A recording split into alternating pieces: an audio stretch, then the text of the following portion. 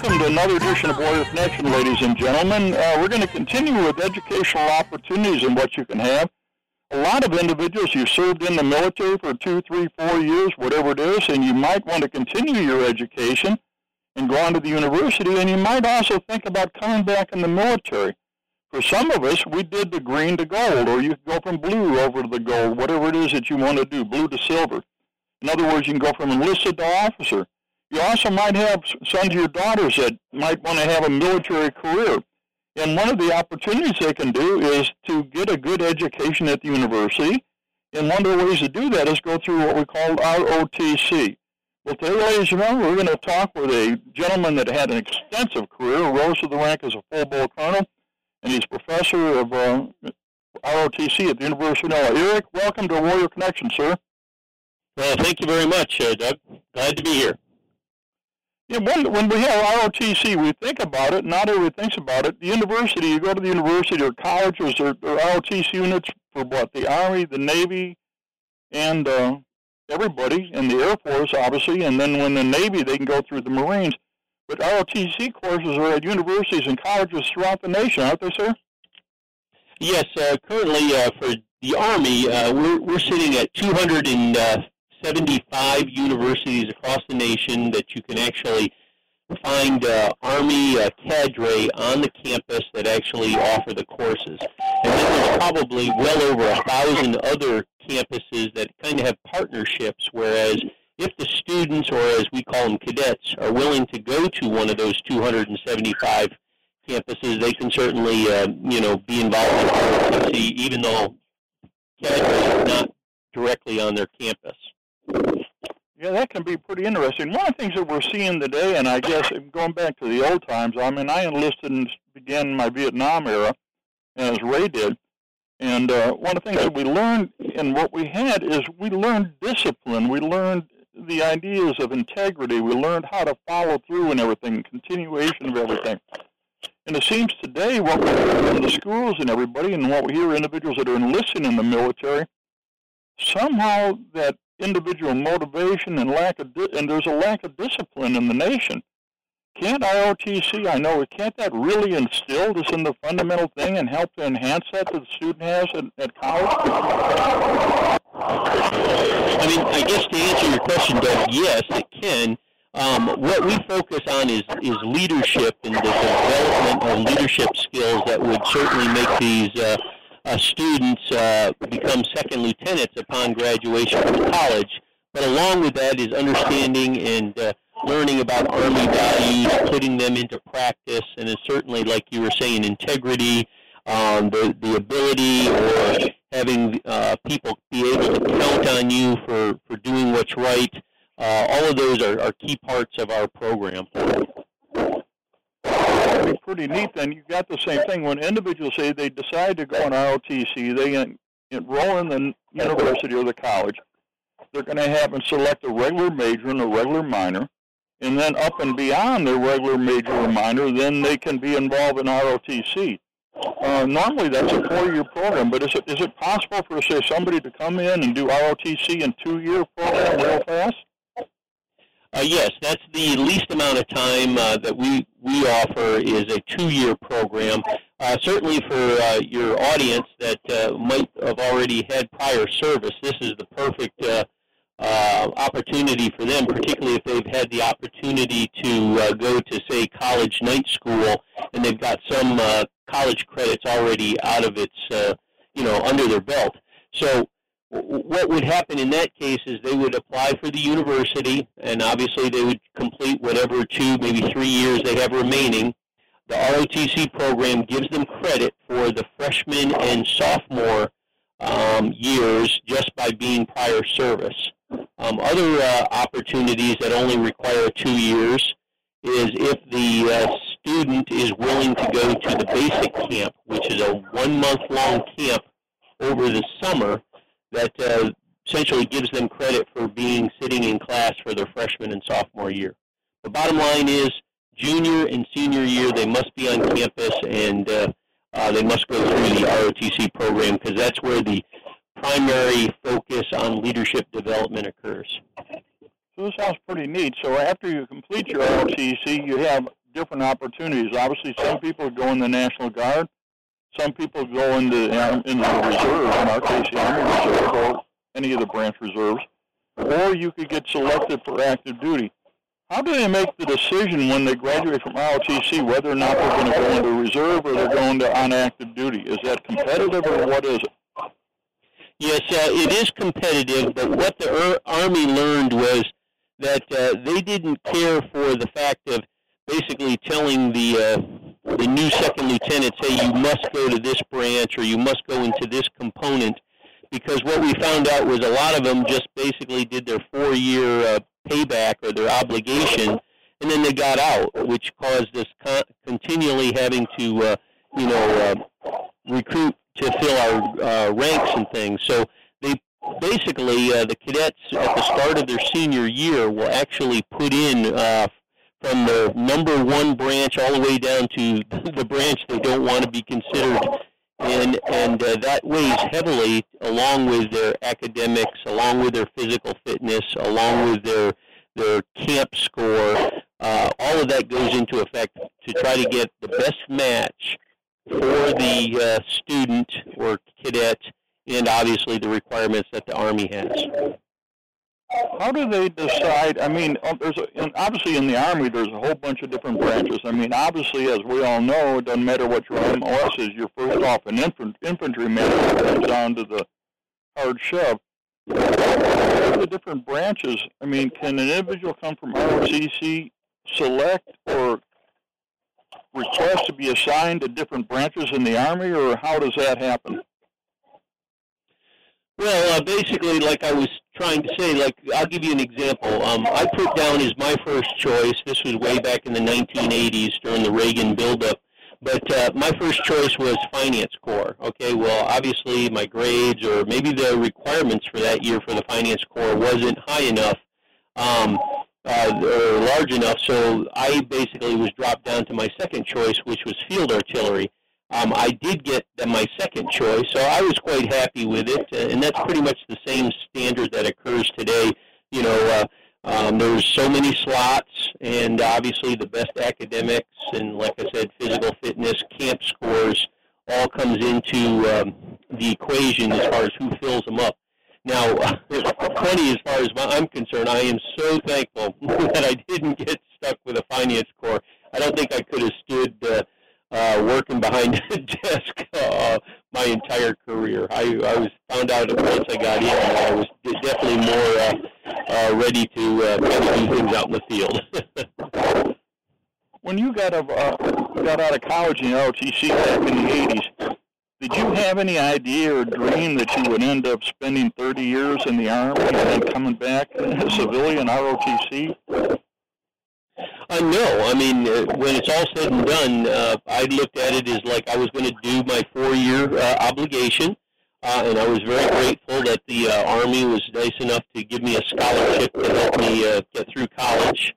But no, I thought I was just going to literally be 4 years and out. But what I found was I really enjoyed working with the people in the Army. Everyone would kind of seem to be rowing in the same direction. Everyone seemed to have the same values. I just felt like I wanted to do my part, and essentially my part was not to leave after 4 years, so I just kept staying. Every assignment I did after that just was more and more enjoyable. I really liked it, and actually it pretty much kicked me out after 30 years.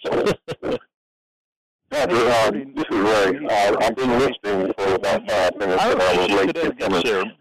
Obviously, they're going to take classes. So you're going to have time in the classroom where you're just learning all military history and learning fundamentals of discipline and teaching and everything else. But do you also have, I mean, I know I did part of it myself when I got involved at U of ROTC back in 1980. You guys go to the field, don't you? Also, learning the field problems and understanding how to work in the field? Basically, there's two field portions of Army ROTC. Every week we have what we call the Military Science Lab. So it's a 2-week block of instruction which we do practice what we learn in the classroom, whether it's maybe learning how to read a compass, how to read a map. We actually bring them out to a field, try to see how how they can maybe navigate, from point to point.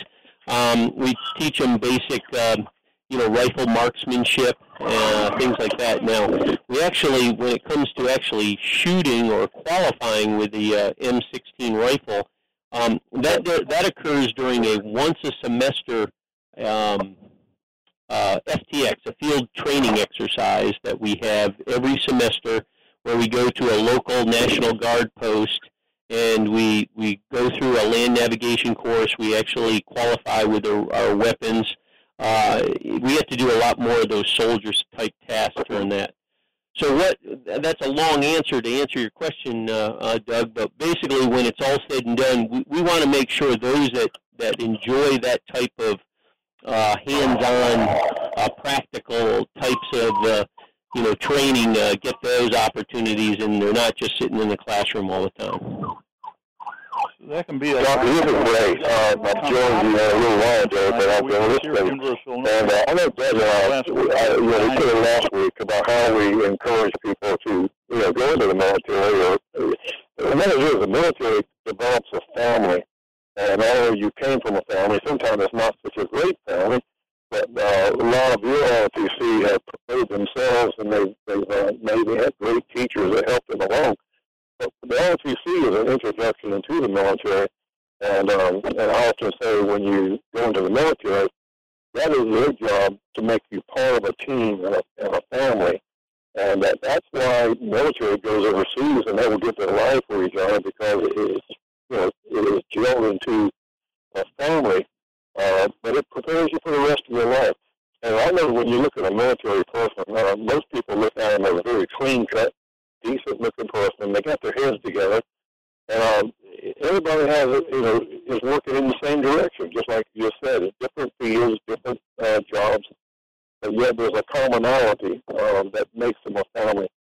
I think it's marvelous what you're doing, and I think it gives a person that extra boost into their future that they wouldn't have had otherwise, and helps them get their heads together. And they are choosing their friends wisely, because they always turn out like the people you're hanging around, and it does help you get your head straight. I'm sure it does. So thank you again. Well, you're welcome, Ray. That's exactly it. And just to kind of add on to that, one of the things that we do here, and I think this is pretty common with all ROTC programs, is not only do we have a cadre mentorship program where we kind of focus on the seniors, making them feel comfortable, having someone that they can ask questions that they have right prior to them going into becoming lieutenants in our Army. But we also have cadet mentors. So the seniors will mentor the juniors will mentor the sophomores. And it's all, again, just to try to build that family and that confidence that it's not the student or the cadet against the entire university. They always have a support system that can kind of help them through their tough times. Yeah. It's very important for someone to have that support system, too, because we're living in a day where it seems like everybody kind of isolates from each other and they're taking care of each other. But everybody, it's hard to be an island within yourself, and when you have other people motivated, and they'll help you be motivated. And I know whether they stay in the military or not, it does give them a basis of where they, when you go before an employer, when you tell them that you've been 2 years in the military or however it is, that's a plus, because you've been under a certain discipline, and it adds to your, when you're going in there, it adds to your, even your career. So to help them understand you have been under certain disciplines, and you know how to keep yourself clean and decent. Today, the world is different, and now Doug was an old hippie probably, and long hair and all that stuff. I'm not sure about that, but Doug became a man that I highly admire, and he's a doctor, he's everything. So, but Doug and I have been around a long time. He's overcome a lot of things. He's been in the Army for, 35 years, Doug? Vietnam, and the Gulf War. And so he had a lot of things to overcome, but that military was one of the things that got him through that. And I just encourage everybody to follow up with the ROTC programs you're promoting. When the change in technology today, how is that affecting everything? Do the students understand the technology or the limitations on technology within the military? Or how has that all changed? I mean, all of us had incredible changes in technology in our military careers. Where is it going, or what can we do in the future? Well, typically at ROTC units, we try to teach them a lot of the basic soldier skills, not so much with technology. The students, believe it or not, actually come into our program with a pretty good understanding of, things like smartphones and, how to do things on computers, certainly a whole lot better than I did when I came into the military.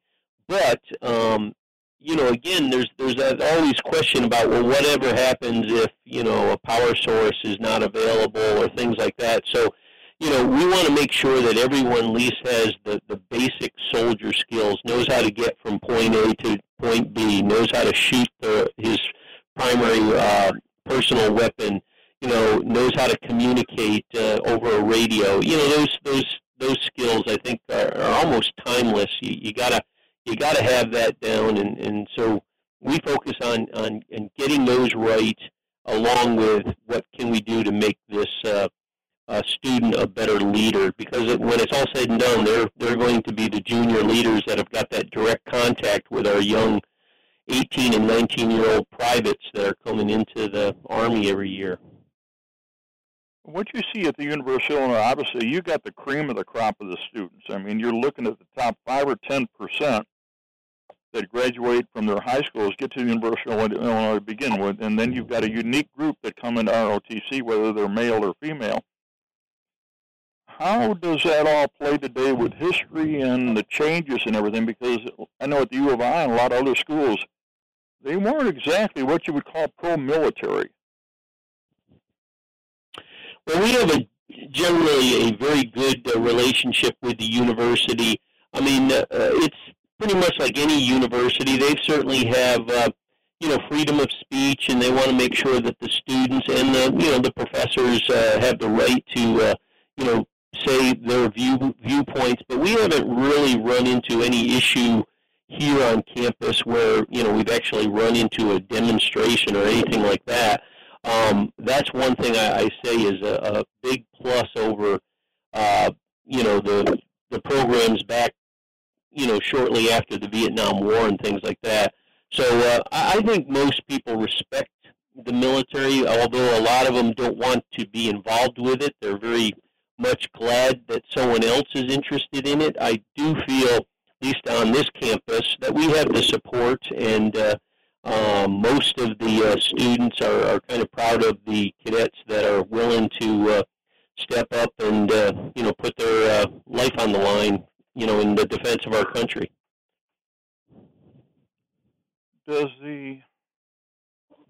What type of student do you get into ROTC? Are they coming from prior military, or where their parents were, or a brother and sister was? Do they have knowledge of it when they come to ROTC, or you have some that are just flat, well, this might be neat, I want to find out about it? Yeah, great question, Doug. Pretty much we have the gambit. I mean, we'll have one student come in here, and he'll describe his lineage as, they've had soldiers and officers in their family since the Civil War, and then literally, a half an hour later, I'll have a student that, they're a first-generation American, and they're just, proud to do their part, and they don't understand it, but they want to be part of the military. So I mean, it's kind of a unique dynamic, and what I find is very enjoyable and very rewarding is seeing how the cadets come together, and they work together, and it's just very impressive to see them mature over their 3 or 4 years that we get to observe them. Doctor, are there any qualifications you have to meet to be ROTC? And we had some of the other cadets were assigned to help us yes. when we did the Doug, Ray just asked a question. But the question was, what are the qualifications? And yes, it's pretty much, you have to obviously be accepted into a university that offers ROTC because, again, one of the requirements for commissioning is you must have a 4-year college degree. So when the student arrives here, we know they've already met the strict requirements that the university places on each of the students.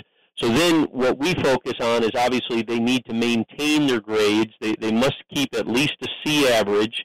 And if they're looking as far as getting a scholarship or so, they're looking at more of like having a B average. They have to be physically fit. And what I mean by that is, you know, a lot of students today come in where they don't have had a lot of exercise in high school, and so therefore, you know, we spend, you know, semesters trying to get them up to the Army standard, and once they reach that, then we want to obviously get them to a point where they're either maxing the physical fitness test or at least as close as they possibly can, because again, we want them to be good examples when they're leading, you know, troops in their formations.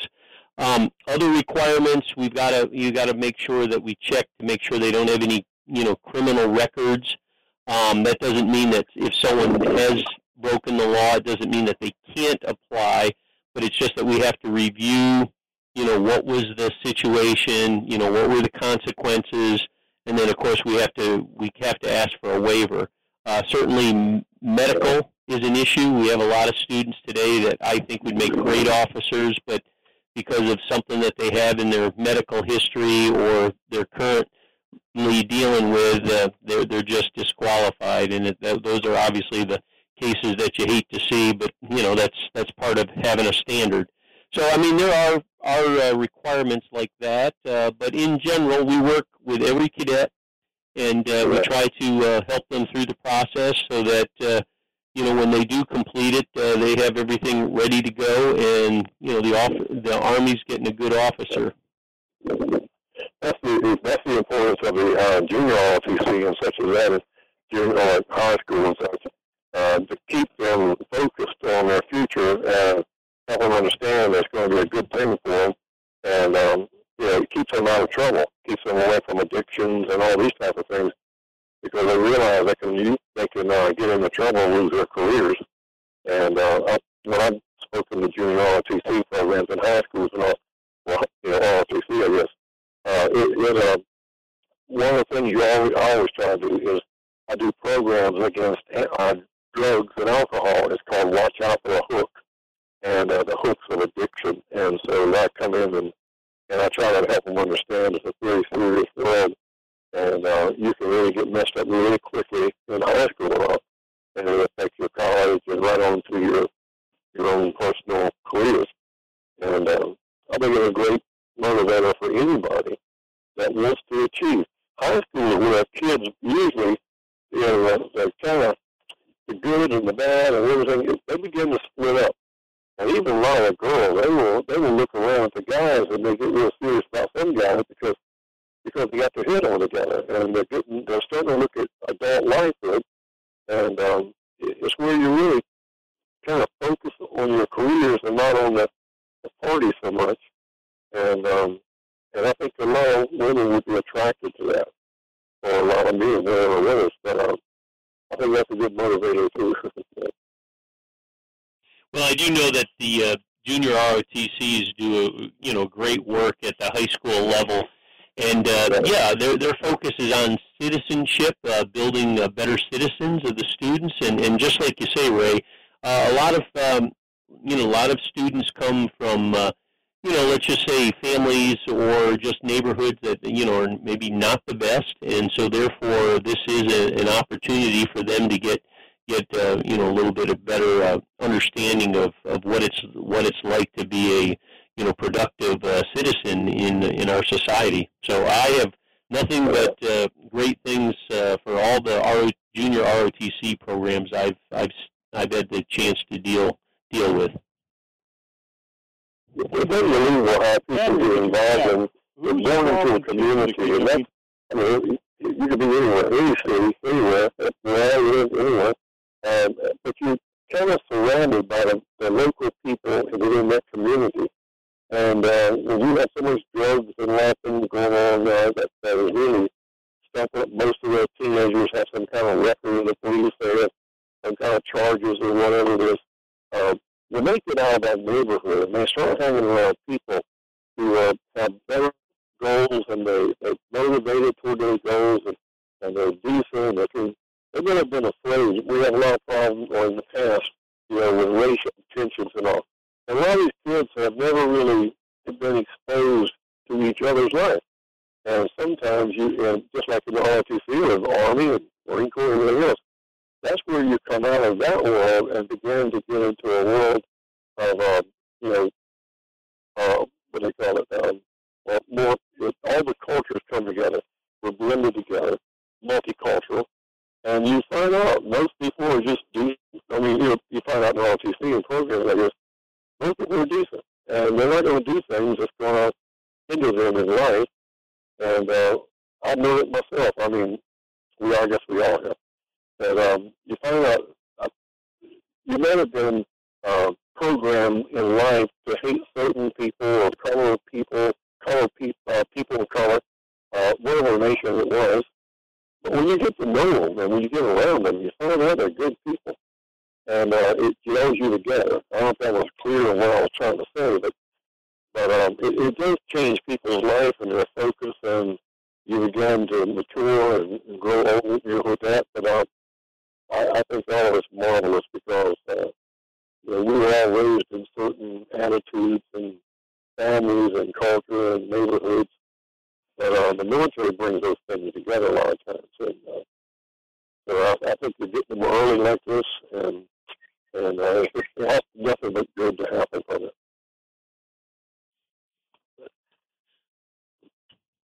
Okay. Doug, do you have any other questions? Or? Yeah, what on your cadre, individuals that are involved in teaching this, so these guys, just ones I've met coming through University of Illinois ROTC, they've got a lot of experience. So how does that interplay with their knowledge and their experience as far as teaching the kids?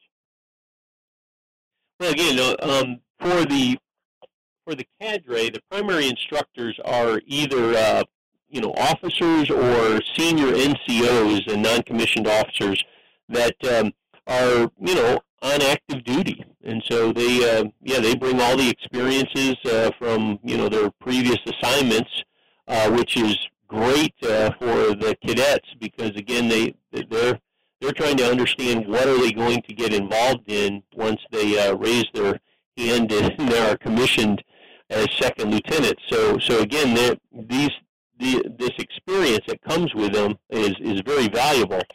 And then another thing that ROTC does that's kind of nice is the number of, let's just say, civilian support staff that helps most of the ROTC programs. A lot of them are reserve officers or officers in their National Guard communities or officers and NCOs like myself who have retired and just feel like they still have something to contribute, so they support ROTC programs. So I think what your statement is definitely true. We have a lot of experience. I know here we have 8 cadre, and we always have a quiz.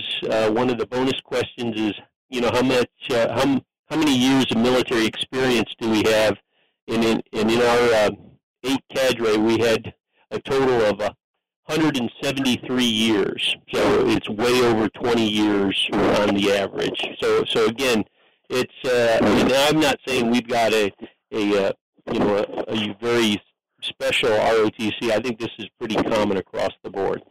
I think one that's really unique, your full professor, Randy, he was prior enlisted for many years before he became an officer, and you can see how that comes to play in teaching these kids tremendously, can't you? Oh, yeah. Anyone that's had prior service at the enlisted level certainly comes with a perspective that is very important to the cadets because, again, we stress that they are not going to be the most experienced person when they show up at their first unit, and they need to trust that non-commissioned officer that's their platoon sergeant and understand that the squad leaders know what are the key ways to make all the soldiers operate efficiently. So yeah, we stress that, and it's nothing better than having like I said, either prior enlisted service or else the senior NCOs that are actually assigned here to explain those situations and those experiences to the cadets. One of the other things, too, I think, and we noticed this at the dinner the other night, you've got a lot of support. Individuals that have retired, they were in the service and they retired from the University of Illinois. But one thing was unique that I saw, you had a broad group of people from all over that were there to support ROTC at the University of Illinois. Is that unique at the U of I, or is that common? I think it's common, Doug. What basically, for the audience out there, basically we had a dining out, which we invite all the alumni of the program. Now, the University of Illinois this year is celebrating its 150th year of military training at this university. So if you do the math, that basically 3 years after the Civil War, military training started here at the University of Illinois, and it's been going on ever since. So, our alumni are very important and very valuable people to our program. So we like to keep them in touch. So we offer them a newsletter, 3 times a year to kind of let them know what the current cadets are doing. But we also invite them back to be mentors or to, attend dining outs and things like that when we have them. And just like you said, Doug, and you experienced, we generally get 20, 25, of them to come back and, like I said, contribute. So it's usually a good time, and the cadets learn a whole lot from their interaction with them. I think what was really unique at this last dining out, you had a University of Illinois Army ROTC alumni, graduated in 1970, and he was the keynote speaker, but he retired as a major general. That's an accomplishment, isn't it? Well, of course, any time that someone is able to make the rank of command sergeant major or general officer in the Army, that's pretty impressive. That's someone that's not only done well throughout their career, but also has had the longevity to stay with the Army and, obviously not get out and go on and do things outside of the Army. So we're very proud of those individuals, and we ask them all the time if they would be kind enough to be guest speakers and mentors. And what we've been very fortunate, they typically say yes. So we have no complaints in that department. Yeah, think of, as you mentioned, 150 years. I mean, that is absolutely mind-boggling in the time sense. I mean, 150 years of military training and all the contributions. I mean, at the University of Illinois, obviously, as everybody knows, Memorial Stadium, which is our football stadium, was named in honor and put together in honor of those that died in World War I, correct? That is correct. Very good. You know your history of Illinois there, Doug. It's just really neat. So we're talking about people that were there that fought in the Civil War, and then obviously the Spanish-American, the Indian Wars. We've got World War I, World War II, Korea. Obviously, all of us were involved in Vietnam, and I know those at the University of Illinois, those of us who were involved in Vietnam are now at that retirement age, which is hard to believe, Ray. I'm not sure where that all happened, but the next generation is coming up, and obviously Desert Storm, that's 25 years ago now, and now we've got the cadets and you guys. I mean, your young cadre, they were all involved in the current military operations. How does that all play in the history of what's happening or where it's going with the program in the future? Well, as I mentioned earlier, one of the nice things about ROTC is that the Army, sends us, quality officers and non-commissioned officers to educate, the future leaders. And so we're very excited. like I said, we typically get most of our cadre has combat experience in one conflict or the other, and that tends to be a big concern for not only the students, but lots of times the parents that are dropping their sons and daughters off to the university. So it's always nice to be able to have someone that's somewhat experienced, like myself, who's dealing with, like, obviously the OIF and OEF and the Persian Gulf War, but then also the more current ones. A lot of the captains and the majors are involved with those conflicts. So again, all of this type of stuff comes in very handy as far as answering the questions, and hopefully we give them a sense of confidence that this is a quality program, and we definitely have the experience needed to educate their sons and daughters. The other thing, too, I think of the educational opportunities is, I mean, obviously you can compete and get an ROTC scholarship where you get a scholarship and so much money per month. But then in Illinois, if you enlist, you've got a 4-year full-ride scholarship, automatic admission after you complete several years. So the neat thing about it, and I know I did it, and we other ones have done it very successfully, is you can end up getting your complete education from a bachelor's or associate degree through a PhD basically for free on the military today, can't you? Oh, yeah, there are several options. Basically, that's probably one of the best things that the military offers for students interested in getting a college degree. They're very willing to basically what I call pay up front. They pay the tuition and fees for a lot of students that obtain these scholarships in return for service after they graduate. I always try to make sure when I go and visit high schools to explain the difference between myself and obviously just the standard recruiter, who will often say, hey, join the military, either the Navy, Air Force, Army, Marines, and save up money for college afterwards. I always say, no, I'm the complete opposite. I'm gonna try to convince you to, join the ROTC, and hopefully I can provide you financial assistance to help you get your college degree, and then you go and serve. And so again, it's a different technique, and like I said, generally there's some people that kind of want to do things at the hands-on level, and certainly being enlisted, kind of is what they're looking at. Other people generally tend to be wanting to be in charge or want to be more involved in planning, and so therefore, obviously, they kind of gravitate to getting a college degree and serving as an officer. So, the nice thing about having, as we mentioned earlier, junior ROTC at the high schools and then senior ROTC at the college level, it kind of gives our young, teenagers and young adults in our country, some options, and they can choose what seems to fit the best for them. One of the other things that's unique, and I know we ran into this, and Ray and I have discussed this, and you and I discussed this a little bit. You've got kids that are going to become officers in ROTC or some kind of NCO. We've had some that went through ROTC that decided to be an NCO. Master Richardson didn't.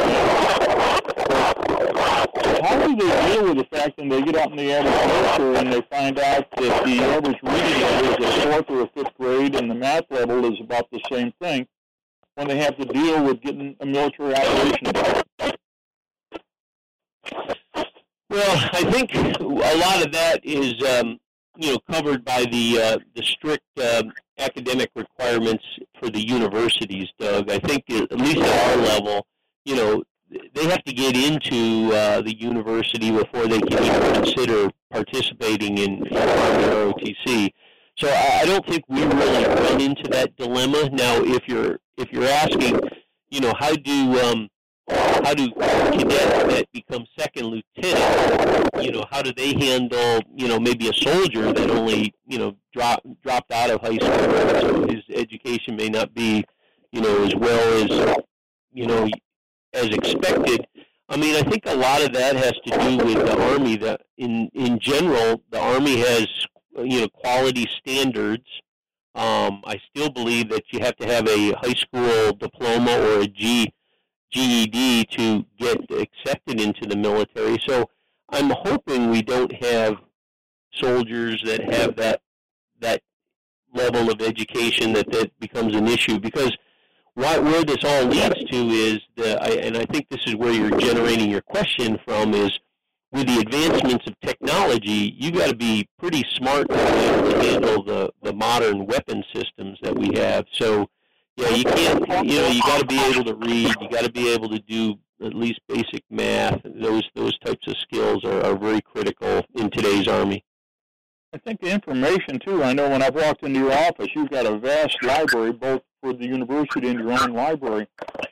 What kind of suggestions or recommendations can you give to somebody who wants to be professional, as far as what do they have to do for their own professional development? What kind of books do they read? What journals or magazines do they get involved in? They've got to do this continuously, don't they?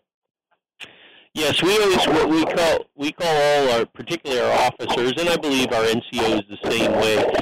We call them lifelong learners, and basically what we try to stress to the cadets is that, look, just because you're being commissioned doesn't mean that your education stops.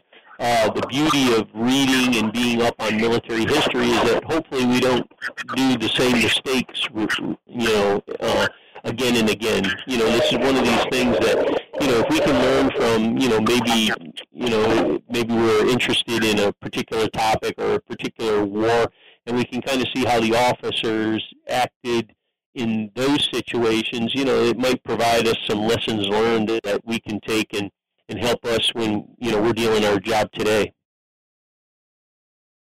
I guess one of the things with technology changes and everything, and we've discussed this, and I know I made the strong thing where you got to have the book in your fingertips.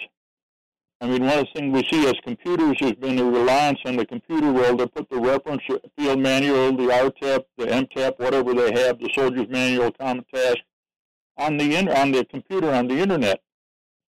How do we get that and translate it back to make those things? I don't know if I'm getting a real answer to this, but how do we translate that or get it back to?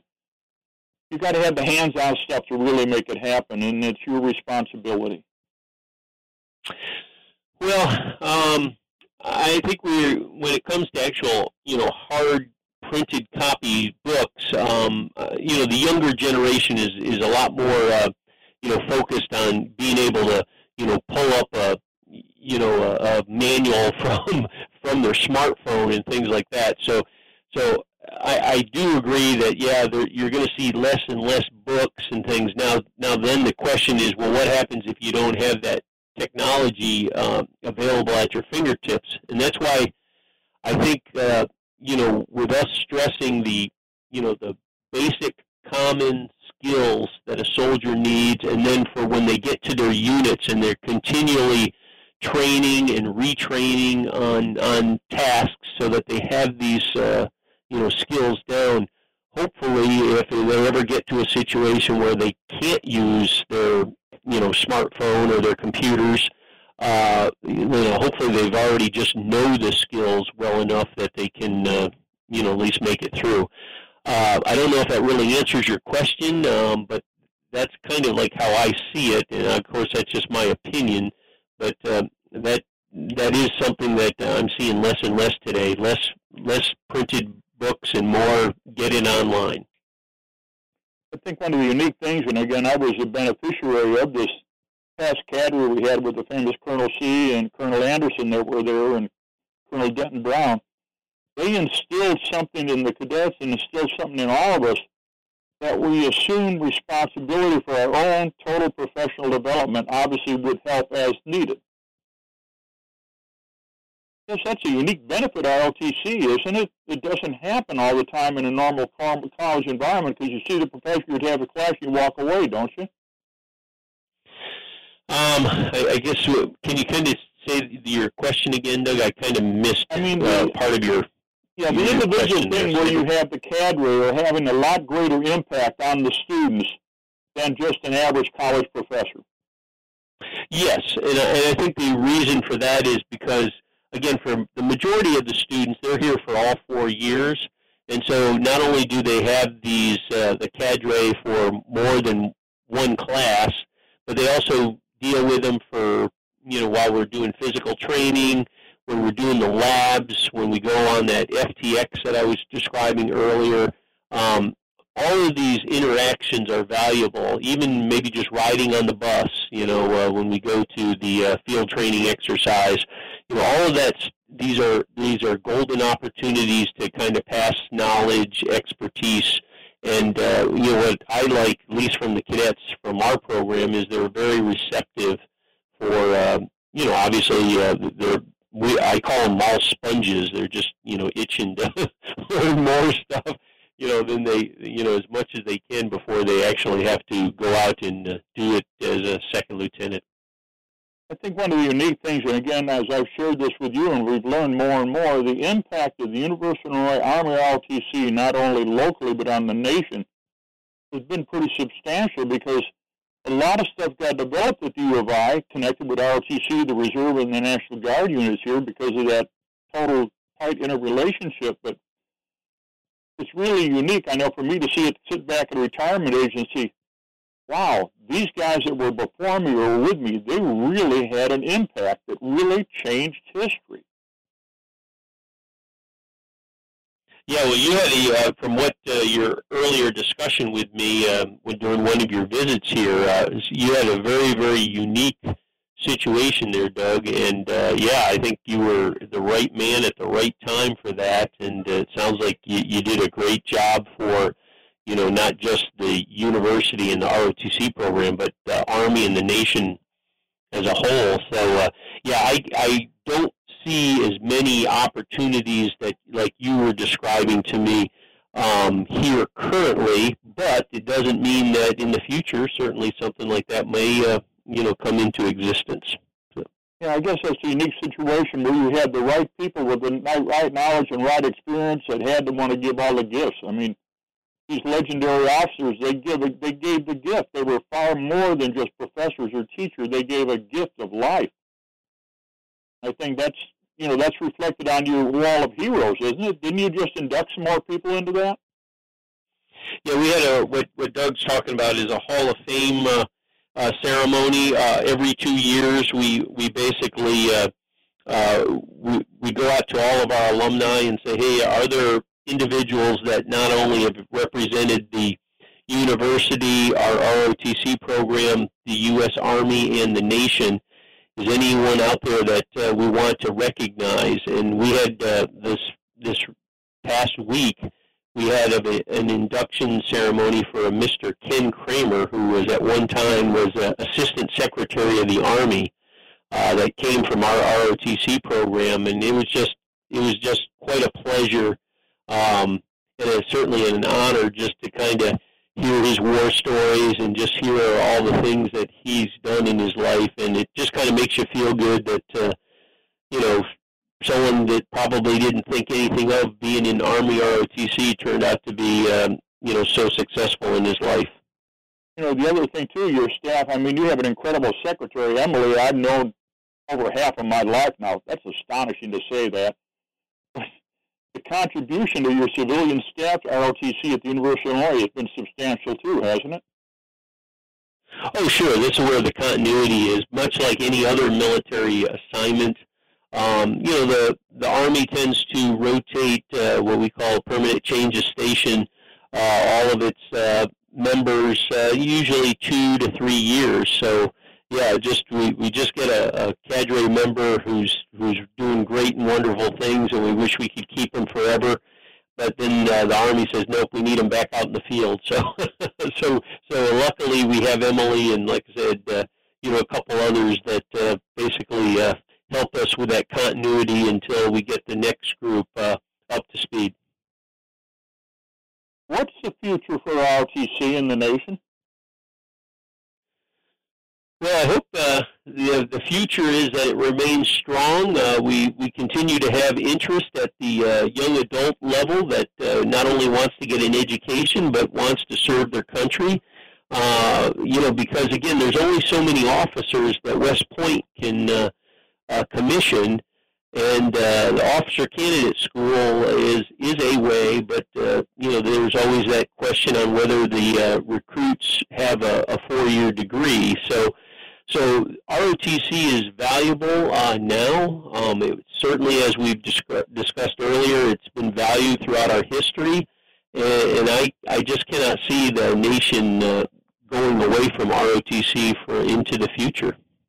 What about patriotism in our nation today? I mean, we've seen incredible changes. Ray and you and I had a totally initial perspective when we went through Vietnam and came back, and different in Desert Storm, and then, sir, you went current wars.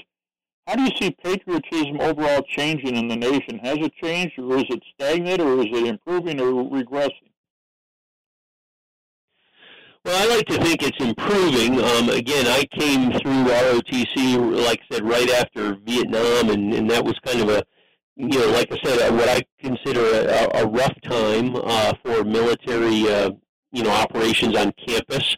But like I said, I think we do receive the support of the population.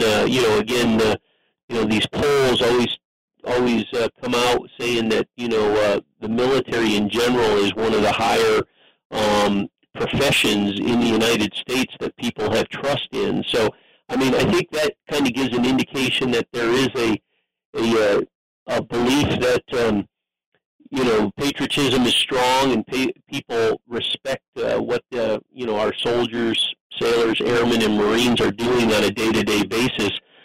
I guess the only hesitation I have on that is again, I just don't know how much education is out there as far as what is involved as far as being in the military, and so therefore I think a lot of young people who would be very successful in one of the military branches don't even consider it, and they'll just go off and do something else. And it's kind of people like myself, it's our job to kind of get out there and try to educate, at the high school level, at least let them know that this is an option. And, hopefully, like you said, patriotism is high enough that, there's a certain percentage of the population out there that'll give it a shot. I know the University of Illinois, they provide the honor guard for, the beginning of any basketball game, football game, baseball game, whatever they have, and then other association things. So that's been a long-going, standing thing where you have all the branches of ROTC holding the flag for the honor of the national anthem, haven't you? Oh, yeah, and again, that goes back to what I was saying earlier, that, the respect in the appreciation that the university has here for all the ROTC programs. This is one of the universities that has all four of the ROTCs here.